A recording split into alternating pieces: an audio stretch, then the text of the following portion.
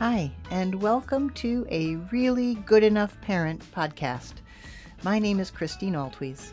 I'm a licensed marriage and family therapist, and for 30 years I worked in intercountry and domestic adoption and family counseling. I'm the clinical director at Pona Roots Counseling Center, where our focus is on family systems, and I'm also a mother. I've created a Really Good Enough Parent podcast in response to what we see every day in our clinic. Childhood mental health issues are skyrocketing, and it doesn't have to be this way. I know that really good enough parenting is a skill we all possess. As a parent myself, I also understand how easy it is to lose sight and to mistrust or panic in the face of a melting down child or an impudent teen. The good news is that you have what it takes to help your child. Take a breath, see your child's innocence. You can do this. This podcast will feature some of the incredible people I've been lucky enough to meet in my life. No two have raised their children the same, and all have done a really good enough job. You'll hear new perspectives on how to handle tough situations. You'll be reminded of how your own parenting takes its cue from childhood. And hopefully, you'll feel invigorated to go do a really good enough job at this most rewarding of all human endeavors. A Really Good Enough Parent podcast is designed to be story time for adults. So thanks for being here with me today. I do appreciate you. Enjoy the show.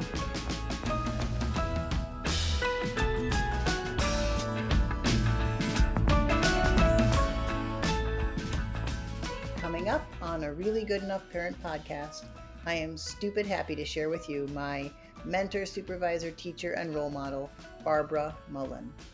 Barbara is the proud mother to 4 grown humans. She taught marriage and family therapy at a number of universities, including Humboldt State University. For many years, Barbara directed mental health programs for Catholic Charities and the Salvation Army, while running her own private practice. Barbara has a near cult following among clients and fellow practitioners. As if all that weren't enough to make you want to get to know her, Barbara recently celebrated her 90th birthday. Many years ago, I was lucky enough to be an intern working under Barbara's supervision in a sex offender treatment program for felons on parole. Under Barbara's loving direction, I learned to care about and connect with my clients. I don't think it's a stretch to say that Barbara's approach to life and mental health, both as a mom and therapist, has inspired just about every person she's ever encountered. So with that, coming up next on A Really Good Enough Parent podcast, my dear friend, Barbara Mullen.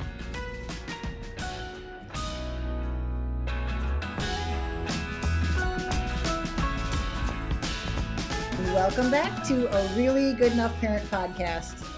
I know I always say this, that I'm excited to have my next guest, but this next guest, I don't even have words to say how excited I am, because not only do I love and admire this woman, but she's also the reason that I'm a therapist, my all-around most favorite therapist in the entire universe, and she was kind enough to give us a little bit of time this afternoon. So without further ado, I give you my most favorite therapist in the entire universe, Barbara Mullen. Hello, Barbara. Hello, Christine. I must say that Christine is my favorite student of all time, too.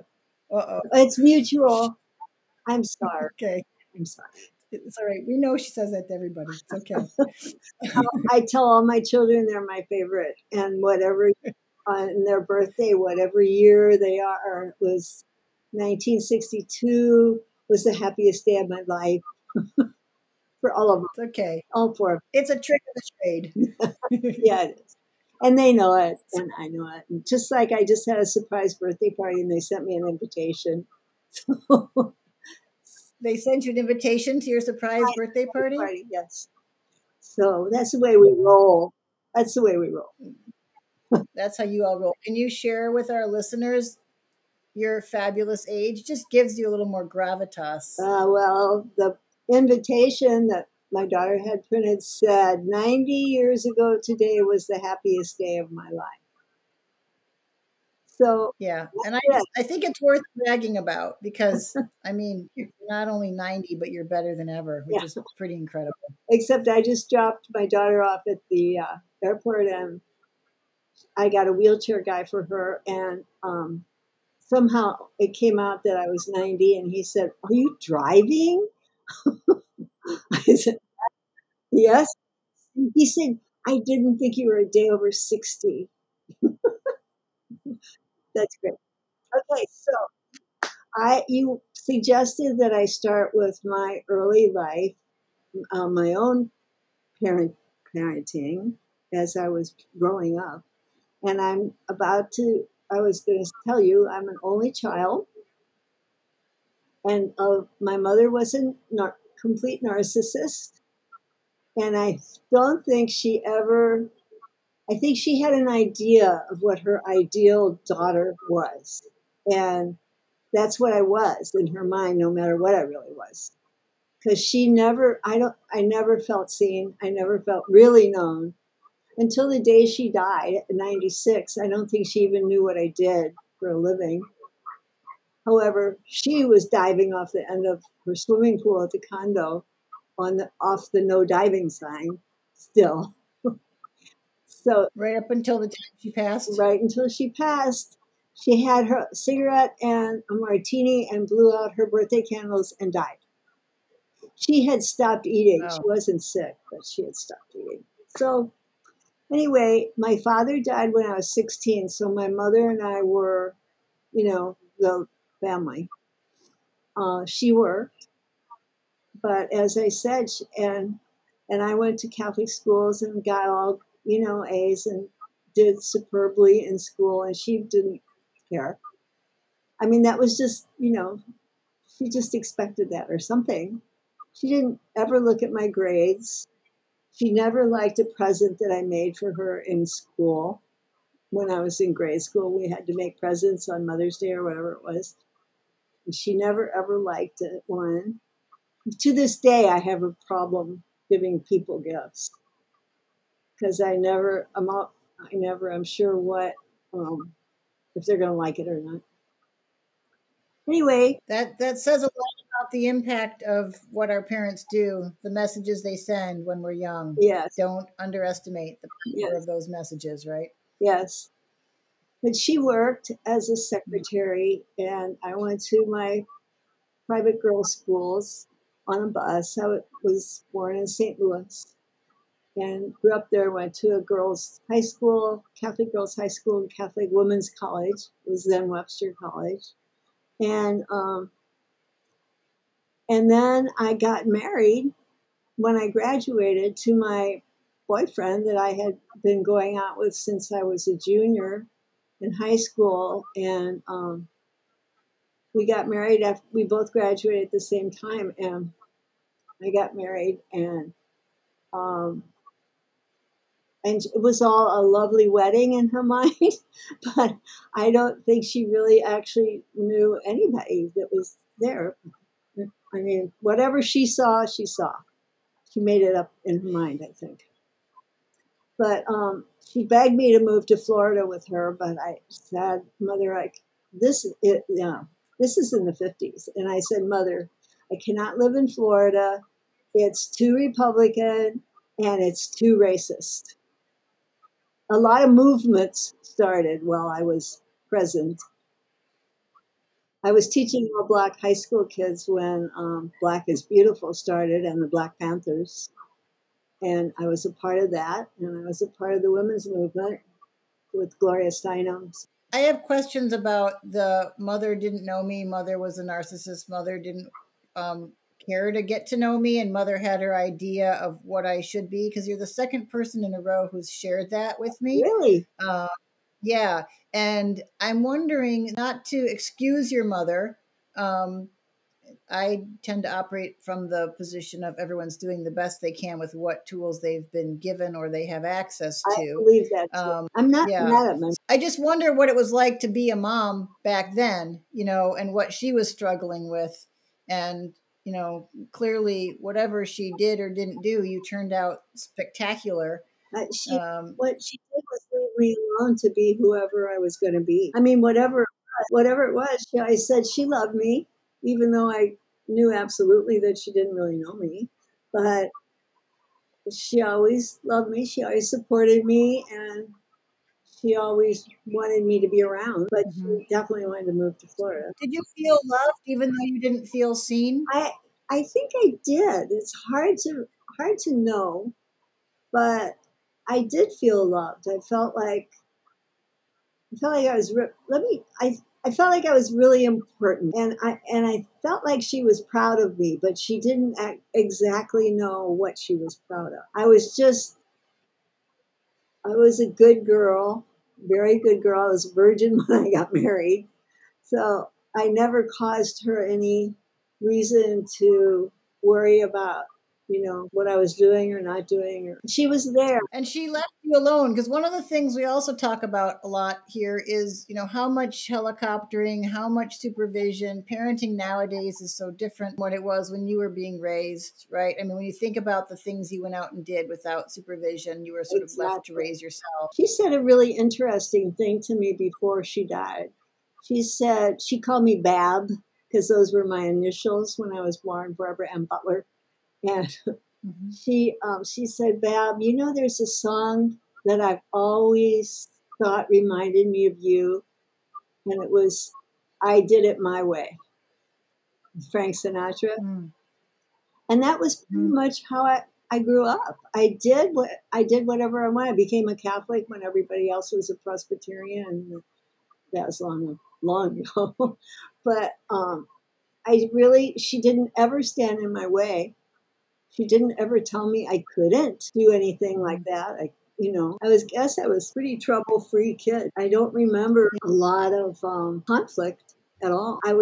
Had conflicts with my father. I remember when I was 7 years old, he called somebody over and I threw my food on his face. Don't ask me why. I don't know where that came from. I don't remember. Mhm. I mean, St. Louis is a very segregated place. So somehow I was already a Black Panther. Where do you think that came from? I How do you think you knew to have do that? no idea. It's one of my most vivid memories because my father spanked me. It was the only time I've ever been spanked. And so I have this vivid memory of it, but I have no idea where that immediate rage came from when he used that word. Back then, people used that word freely, and nobody Not, knew to not use it. I hated that word then, before then. It was really rage. It was instant rage. Made me believe in past lives or something. So let's flash forward. You married right out of college, Yeah. and then what And happened? Where'd you go? then my husband was in the ROTC, so we went in the military for 3 years, and I was super Catholic, mind you, and I was not using any birth control. We were both virgins. I think I was, but so there was nothing to prevent me from getting pregnant. I was totally okay about getting pregnant. We moved around a lot, but he was only in for 3 years in the Air Force, and we came back to St. Louis. And when I was like 26, I said, we had been married 27. We had been married 6 years, and I hadn't gotten pregnant. So I put my name in for adoption. I mean, our names in for adoption, and I immediately got pregnant. So my first child was a boy, and he was born in 1960. And then my daughter was born in 1962, and another daughter was born in 1965, and my youngest son was born in 1967. I got divorced when about 3 years later, and I pretty much raised them all myself. I wanted to go where the action was. I wanted to be where all the hippies were, and where all the movements were happening. I was teaching all Black kids in a inner city school in St. Louis. I was teaching English, and I said to them, they were great kids. We put out a magazine called Write On, and they were writing poetry about the Black movement. I asked them, I said, I'd really like to go to California. Um, would you kids mind? I know that we've been waiting for a long time to get together because they were like a super special class. And I was waiting for them and they were waiting for me. So anyway, they said, why do you want to go? I had met a poet who lived in Humboldt County, And he convinced me it was a place to live. And so I drove my VW bus. Oh, I said to my kids, do you guys want to move to California? And they said, sure. At the time, the youngest was 5 and my oldest was 11. And he had a paper corner route. He sold papers on a corner and he loved it. And he didn't want to leave that. But other than that, the kids were really open to moving to California. So we drove across the country in my VW bus and went into San Francisco and up to Humboldt County, and they established what was happening there. What he had told me about was that parents were starting their own school. It was called Equinox, and the parents were deciding on the curriculum and the teachers and what would happen in that school, which was very radical at the time. And pretty much it was going to be like maybe I was raised. It was pretty much like individual. The kids were going to be individually treated, and their studies were going to be, individualized as well. One of my kids, Maggie, my daughter, my younger daughter, liked to just sit in the corner and read a book, and they let her do that very frequently. It was just that was the way she was. She loved animals and horses, but other than that, she loved books more than anything. And she still does. She's exactly like that. Anyway, I was really excited about that school, which was I think, was the turning point of why I finally moved there. Because I was a little bit worried about my kids going to segregate, schools and just, normal public school stuff that wasn't very exciting. Tell me about during that time, Barbara. You're raising your kids in this fairly sounds sort of classical hippie environment. Humboldt County, it doesn't get any more hippie than that in the 60s and 70s. Right. And you were living with the tall, skinny poet who I met, who's a lovely man, Yes. and doing alternative education. And you were working as a teacher at that point, or were you a therapist already? I thought I would go and get a job as a teacher. I just figured I would. But all the teacher jobs in Arcata in the high school were being filled by faculty wives, because there's a university there. It was Humboldt State University. They renamed it Polytech something. But so there were no teaching jobs. So I worked as a waitress for a while, and then I was going to therapy, and I loved it. And I decided I wanted to be a therapist, so I enrolled in the university in Humboldt State, and I worked then as a bartender and went to school in the daytime. And my kids would come into the bar and say, I want to draw from my mother's salary. They were always coming in to get money for whatever they were doing. Arcata is a really kid-friendly, always was a kid-friendly town. They were very safe in that town.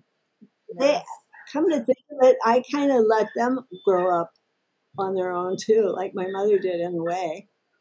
I mean, we rented an old farmhouse with a barn and a pasture, and we had a wood stove we had to cook on that heated the water in the house. And I made granola in the oven, and I baked bread, and I did all the hippie stuff. And I went to school, and they went to school, and I don't know. We had good meals at night, good healthy meals. We had chickens, so we all had our own eggs. We had rabbits, and after Jerry killed the first rabbit to eat, because I don't know if you've ever heard a rabbit scream, but no, I've never heard a rabbit scream. I don't think I'm horrendous, and none of the kids would eat that meat. As a matter of fact, they were completely horrified. But they worked in the yard. They took care of the chickens a lot. And my youngest daughter really wanted a pony. So I got her a pony when she was 8 or 9 years old. And she loved that pony. She rode it all the time. and took care of it. And we had a goat named Begonia who was like the family pet, but she hated me, I think. She learned how to turn the knob on the kitchen door. And she came in one day and jumped on my bed and peed on it.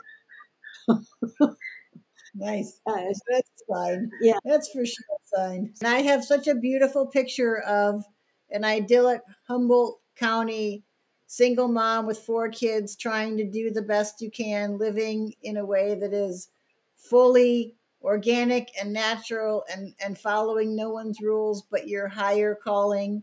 And it's a bit of a cliche and a stereotype, but you did it for real and it worked out. I guess what I'm curious about, any thoughts or tips you share with parents on how you manage discipline or how you kept your children on the right path, or whether that was even a consideration, or what that looked like if someone had been there watching that? What would they have seen? You know, we had a lot of talks about what they were doing. I mean, when they got old enough to date and I knew who they were going out with and all that kind of stuff, I knew what they were doing all the time, but I don't remember a lot of conflict about what they were hardworking kids. They went to school, they could walk to the school. It was a long walk, but they could walk. And they would just be on their own. Well, I was at school. I was at the university doing my thing, and they were doing their thing. And then we would all get together and cooked. We cooked a lot together. They each had a night to cook, and they were famous for their signature dish. One was chili, one was macaroni. There were 4 main dishes that we had every week. But and they were healthy. We had a huge vegetable garden. There just wasn't much conflict. The kids, the man that I was living with had 2 sons, and each of them were one of the ages of one of my kids, and they became best friends. So actually 6 kids were living in the house part of the time. Those kids were not there all the time. They were with their mothers sometimes, but they are now with, one of them lives behind me right now in Waimanalo. I love that. I love that. And I'm also really grateful that he's good at IT. Hey, I have a question about your mom raising you, or how your mom sort of struggled with, or maybe struggle is a judgment that isn't needed, but you didn't felt seen or heard or understood. You didn't feel that she really was able to get to know who you really were. You called her a narcissist. Right. How much of that influenced your desire to be different and get to know your kids and have your kids feel seen and understood? Because I just saw them and we talked and I understood them. I understood when they were angry with me or with whatever was going on. They didn't have any qualms about expressing it. Well, one of them kind of just kept it to herself. But they were each different from each other, very different.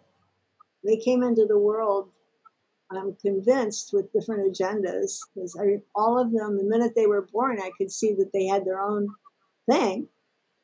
And they did indeed follow that own thing. Whatever that personality was, it was there when they were born, which is another thing that makes me believe in past lives or karma or something. But pretty much, they will tell you that they raised themselves. Interesting. But I was there all the time. You knew that you put in the hard work. Yes, yes, indeed. So I don't know. It would be really good to have one of the kids here right now to ask them how I disciplined them, or how they knew that I was their parent. Actually, it takes a village to raise a child idea. We truly were in that kind of situation. I mean, it wasn't just me, it was their friends' parents. It was just random people in the community that loved the kids. And like the donut lady in the donut shop next to the bar where I worked, loved my youngest son. She would ask me every day, "How's TJ?" And he continues to be most women's favorite person, right? he He's is got a way with he women. he does. He does. He was a firefighter for a long time. He loved fireworks. That was one time I got mad at him when the police, he was shooting off fireworks down in the bottoms, it was called. There was a large farmland between us and the ocean. And it's where I rode my bike, and they rode their bikes through there because, anyway, he was shooting rockets off in the bottoms, and I could see him, and I thought, oh man, I hope that's not TJ down there shooting those fireworks. And sure enough, the cops came to my door and said, "We think that's TJ down there." What was that kind of town?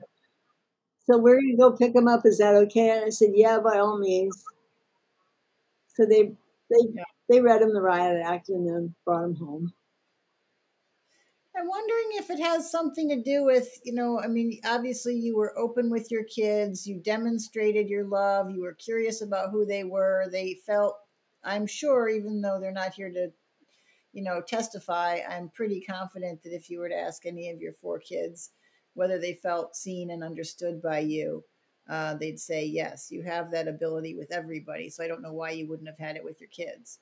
Well, maybe I was being a therapist even then. I'm not sure. Because because I've been a therapist ever since then. And it's unnatural almost for me to listen to people and see them for who they are, and try to develop that, try to help them develop that the real person inside.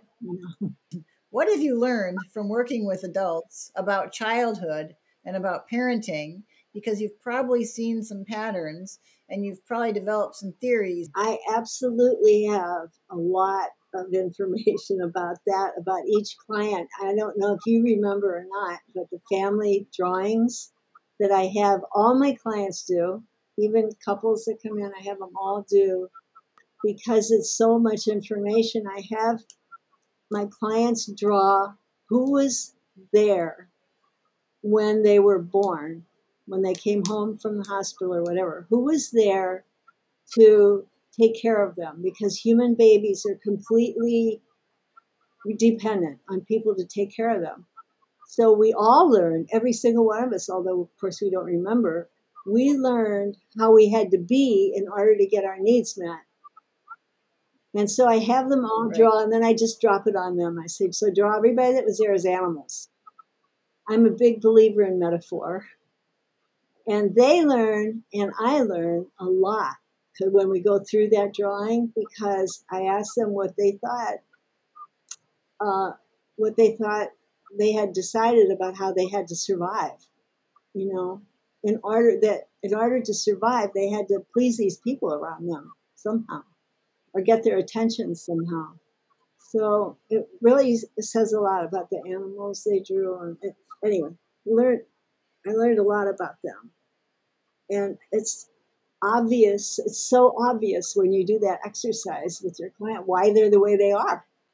I mean, it's so obvious, and they repeat those patterns in their relationships, and you know, it affects all of us have those decisions that we made that we don't remember making, but they make our trauma response go off.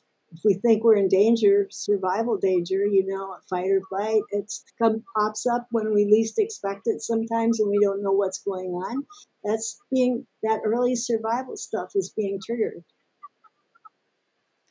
Can you give some examples for people who might be confused by this? What would be some animals and what would be some meaning in there?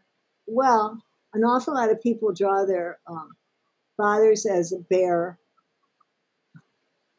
and so it looks always like the fathers, if they draw that as a bear, it would be like a nurturing figure, unless it was a kind of a scary Grizzly, grizzly black. bear. And a lot of them draw their mothers as in the cat family, lionesses or something. But anyway, you can tell they just, when they start talking about the qualities of those animals, it comes out so strongly about uh, who they who they related to and who really took care of their survival needs and who ignored them or who was abusive. A lot of times the abuse comes out. A lot of times they're the tiniest little thing hiding in a corner. And so their survival decision was to be not seen or heard. Another survival decision was, they had to fight. They had to fight. A lot of them, if they're fighting to protect younger siblings or something, that comes out in the drawing. If they have to be, smiling and fawning and, the I love everybody kind of people, that comes out. Those are all survival decisions that come out all the time, and I see them in the couples that I see. That those dynamics are being recreated in the couple. You can't get away from your past. No, you can't. Which is why parenting is such a crucial task. Extremely crucial, and it starts at birth because that's our first trauma, is birth. So how we treat newborns is essentially important. When I worked at a bookstore for a while in Arcata. The book that I had to review for a periodical that they put out was Birth Without Violence by Boyer. I think this was in the 80s maybe, and I wrote in the review, I think this is the most important book ever written, because I think that kind of started the warm birth movement, that kind of being born in warm water instead of bright lights and somebody yelling when you're born and getting smacked or whatever they do. But anyway, I don't know whatever happened to that book. Apparently, a lot of people have never heard of that book, and I really think it's a vitally important book. I will put that book in the show notes, and hopefully we will cause a reprint to happen, or people will go to thrift books or Amazon and insist to have it somehow. That would be great. I've got another one that should be added to a list, is Marshall McLuhan's The Medium is the Message, because people are doing things online that should be done in person, like therapy. I'm sorry we're online right now. I wish I were sitting there with you in your room. I wish you were too. But I'm glad we can at least do this. So, to the point of the parenting, and I appreciate everything you're saying, when you have clients sitting with you in therapy who are more resilient or who seem to be able to manage the challenges that have come their way more easily than others, what are some of the consistencies, or what are some of the consistent um, historical facts or family attributes or sort of informational pieces from their childhood that you have seen as sort of consistencies? That was a horrible question. What have you seen consistently in people who may be more resilient or better able to handle their challenges, if you have seen some You consistencies? mean, what did I see in the way they grew up, with the way they were parented? Parenting tips. I think the most important thing is that the child has been treated as a person already, really from the moment they're born. That's different from any other person, and that parents need to nurture the realness of that person. You have to look for the real, because kids are traumatized when they're born. They might be, screaming, whatever, but that doesn't mean that they're not going to be really wonderful people.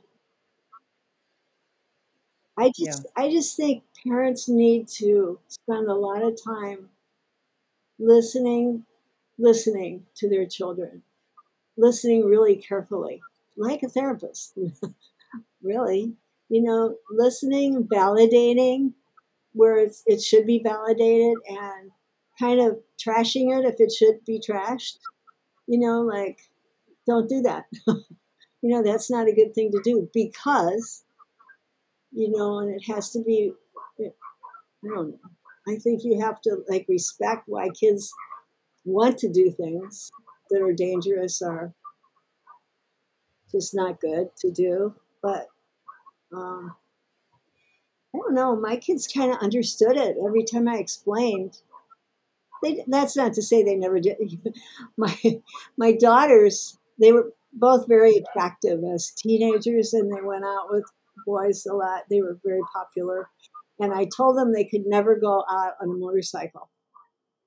I mean, that was just too scary for me. And they have kind of recently told me how they met the guys around the corner, and the guys that they were going out with on motorcycles, they met them around the corner. So I never heard the motorcycle. Oh dear. Oh boy. That was a shock. Yeah. Good thing you found out 40 years after the fact. Yeah. I want to sort of bear down on that a bit because I love that, and I think it's important to tease out some of the details. So, on the one hand, listen to your child, validate your child, get to know your child, honor and respect your child's opinion and voice. Yes. Be curious, Right. but also you're still the parent. So it doesn't mean the kids should have everything they want, do everything they want, No. be sort of unfettered and allowed to move about as adults when they're children still. You do have to give them some grounding, and as you said, tell them when some of the things they're saying are trash, and that can be done gently and lovingly, Mm-hmm. firmly if needed. Somebody said recently that one of my guests was talking about how frustrating it must be to be a child because you may have certain thoughts and feelings and ideas, but you're still a child. And I think that's a really important thing to remember. For me, that's made a big difference in how I parent, is sort Yes. of thinking about, my children need to be respected.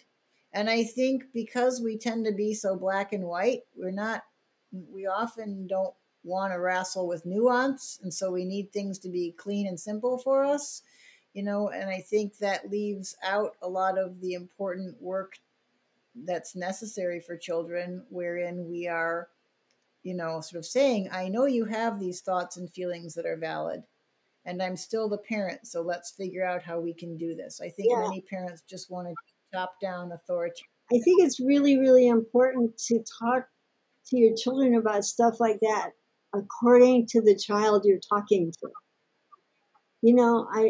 I never had any just black and white rules except don't go out on a motorcycle. but but I really I tried to talk to them to their strengths and their fears. I tried to know those things and talk to them in those terms. If you know your child, you can talk to them about stuff like this. I can't emphasize enough, you have to know them. Know what's going on with them. Be open all the time to what's going on with them, and don't be critical and say that's not good the minute you hear about it. Talk to them about what's happening. Yeah. I never ever spanked one of my kids, ever. It should be a no-brainer at this point, but I think a lot of parents, or too many parents, still don't quite understand that. And I think what many parents may struggle with is the idea that they were raised a certain way and it worked out well for them. And so they're gonna, do that with their children. But I wonder in those cases, I've said this a million times, but I wonder in those cases whether they might have done even better if they had been raised a little more lovingly. Yeah. I mean, we remember some culturally people hit their children. I remember I was working at Catholic Charities and we had a cultural training for the Samoan culture one time. And the first thing the women said to us was, don't tell us we can't hit our children. It's part of our culture. And I think that has to be respected because it's been Right. part of their culture. But I I'd like to talk to them about why children shouldn't be hit because they don't understand. But if they've grown up in an atmosphere where physical punishment is accepted norm, I guess it's okay. I mean, the kids seem to accept it. I know a lot of Samoan people that are really great people, and so Absolutely. if it's a cultural norm, it's probably not so weird. But I don't know. It would have been really weird for my kids to be hit. I mean, they would have thought it was really like, what in the hell is going on? Yeah. I once cursed at one of my children long ago. I said something like, that was a jackass move. And I didn't call my child a jackass, but I said that was a jackass mood. I admit it was one of my lowest moments, but I still get that thrown in my face. They still remind me, you called me a jackass once. I was like, no, I actually didn't call you a jackass. I said that was a jackass move, Nice but that's one, still like that. Christine. Nice slide out the side there. Yeah, yeah. Syntax, come on. Well, kids do Um, remember stuff like that. I remember stuff like that. when you're a really good enough parent, then little infractions like that stand out, right? But it's how we recover. That's what matters. I want to ask you a little bit about raising children with love and understanding for all people, because you are, for many reasons, one of my favorite people, but especially because of your early understanding of racial injustice and the importance of equality and diversity and respect and all those things that you've lived. You've been a living example since before it was cool, Yeah. or before it was, sorry, I didn't mean to minimize it by calling it cool, before it was even on people's radar. People we have made small progress. I know, it's amazing, isn't it? I can't believe that we're repeating the same things. What I want to hear from you about, if you can share sort of how to raise children in today's world with all that's going on. You live and breathe and practice equality, respect, anti-racist thinking. How does that work as a parent without burdening our children with too much of the complexities? We don't want our children being raised from a place of fear. We want to raise our children with love and awareness. And when I say fear, I mean we don't want our children to carry too heavy a burden about all the things the world still No, needs to work out, no. but we want them to be appropriate agents of change and aware. So, how do you balance all that as a parent? Well, there were in St. Louis, they started busing some black kids into the we lived in the suburbs and it was all white suburbs. And they started busing some kids from the inner city into one of the grade schools there to um, just to deal with that, which I thought was very enlightened of them. And I pulled my kids out of the regular public school and put them in that school. I've just made sure that my kids have been raised that with a diverse cultural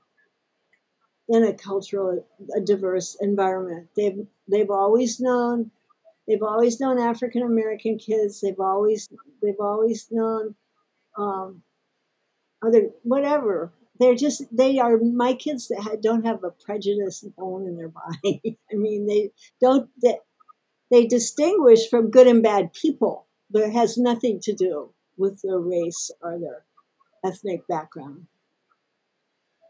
So, your way of raising your children with that kind of love and openness was just to make sure they had a broad variety of Yeah, people in their I've lives. made sure You live, that that's been a very important value for me that I would to do that with my kids as they're growing up to expose them intimately, like have people live in your house for a while or whatever, so uh, they know just that they're normal human beings like everybody else. yeah. That's a wonderful thing to be able to do. That's how I was raised, with people coming and going in our house, staying with us, people of all backgrounds, and that's a gift that would be great for people to be able to give their kids. Not everyone can do that, but if you can't have people living with you, at least you can be Yeah, trying to make sure your kids have access to a broad variety they of go to people. schools that are um, integrated and just so they have that exposure. what have you seen in your practice now with I don't know, your younger clients coming in with the increased levels of anxiety because of the strife in the world and what they're feeling through media? And how are you encouraging parents to handle that stress that children are now experiencing in a very real way? Well, my youngest son was staying with me for a little while because he had to have surgery here. He lives on Kauai. He had to come over. And he was appalled that we watched the news. And he said, you raised us to eat dinner around a dinner table and not to watch the news. It's true. I never watched television when I was raising my kids. Never, ever. And I did insist that we all eat together, and I realize he's right. I have fallen into that pattern, and it's not good for me. The stuff going on in the world gives me a knot in my stomach. I mean, I just sit there and go, oh, no, no, that can't be happening. So, So what I'm hearing you say, if I were to extrapolate, is prevent or sort of keep your children safe from too much exposure to the media. absolutely think To so. And it's very hard to do now with everybody has access to an internet or something. So, I don't know what I would be doing right now if I had kids. I think there's a real danger in them having cell phones and spending all their time. I see it in restaurants. I see kids sitting there. They don't even look around them. They don't know who's around them. They just are, the whole family is sitting there staring at a screen. They put it down long enough to eat, and that's about it. They don't talk to each other. The parents are not talking to the kids. The kids are oblivious. Yeah, it's a very real problem. I think even intelligent, educated adults, many of us are addicted to our phones, and I think, as you say, don't have them on, and definitely be modeling the behavior when you're around Right. your child. Absolutely. It's easy. It's much easier. Your kids don't bother you when they're busy with their phones. And I understand busy parents with a lot of kids, or even just a few difficult, whatever, really loving that the kids are doing something else and preoccupied. But I really don't think it's good. I hate to be one of those. Don't let your kids have phones, but I think that, I think that it should be really controlled. I think that I think at 90, you are authorized to have a few strong opinions. I think at this age, I think you've seen enough to be totally entitled to your strong opinions about a few things. So I'll give you that. okay. You got it. Thanks, honey. Yeah, yeah. Um, we're almost out of time. So I'm curious, before we wrap up, if there's anything you wish you had said in the past 50 minutes, or any parting thoughts, anything you're currently obsessed with, anything you want people to know or think or read or check into. I want everybody to read The Medium is the Message by Marshall McLuhan, I will put that in the show notes. whose main point is that between the giver of the message and the receiver of the message, if each time it's translated into something electrical or whatever, uh, it's the message gets colder. So you can imagine how cold a message coming across a screen on the internet is by the time somebody's talking to you, whatever. I mean, that message is just cold.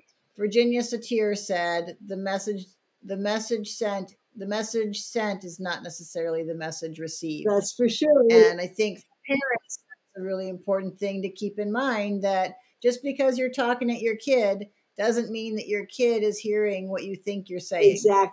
And just because you want your child to understand all these rules and all your reasons for wanting them to do the things you want them to do, it's really important to take a step back and think about, what does it feel like to be the kid on the receiving end of that. Right. I think it's a really good thing to say to your kid once in a while, what did you just hear me say?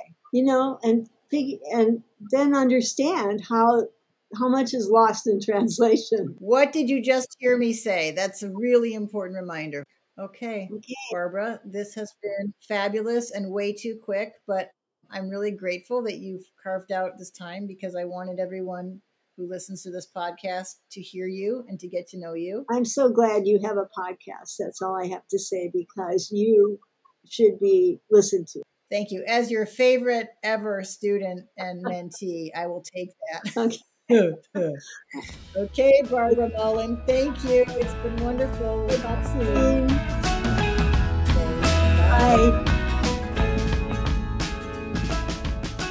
This has been another episode of A Really Good Enough Parent podcast. If you enjoyed this episode, I'd love it if you'd leave me a rating or subscribe. Subscribing helps boost my ratings, and rating me obviously helps boost my ratings, but only if you liked what you heard. But apropos that, whether or not you do or don't like this, I really do like feedback. So please drop me a line if you'd like. Let me know if there's someone you want me to interview or a certain topic you'd like me to tackle. You can find out more about A Really Good Enough Parent podcast on the Pono Roots website at ponoroots.org. That's PONOROOTS.org. Pono Roots is a nonprofit program, and if you wish to support our work, donations are always welcome. And with that, I'll leave you a quote from Carl Jung, and something that my children remind me of every day. You are what you do, not what you say you'll do. Thank you. Take care. Aloha.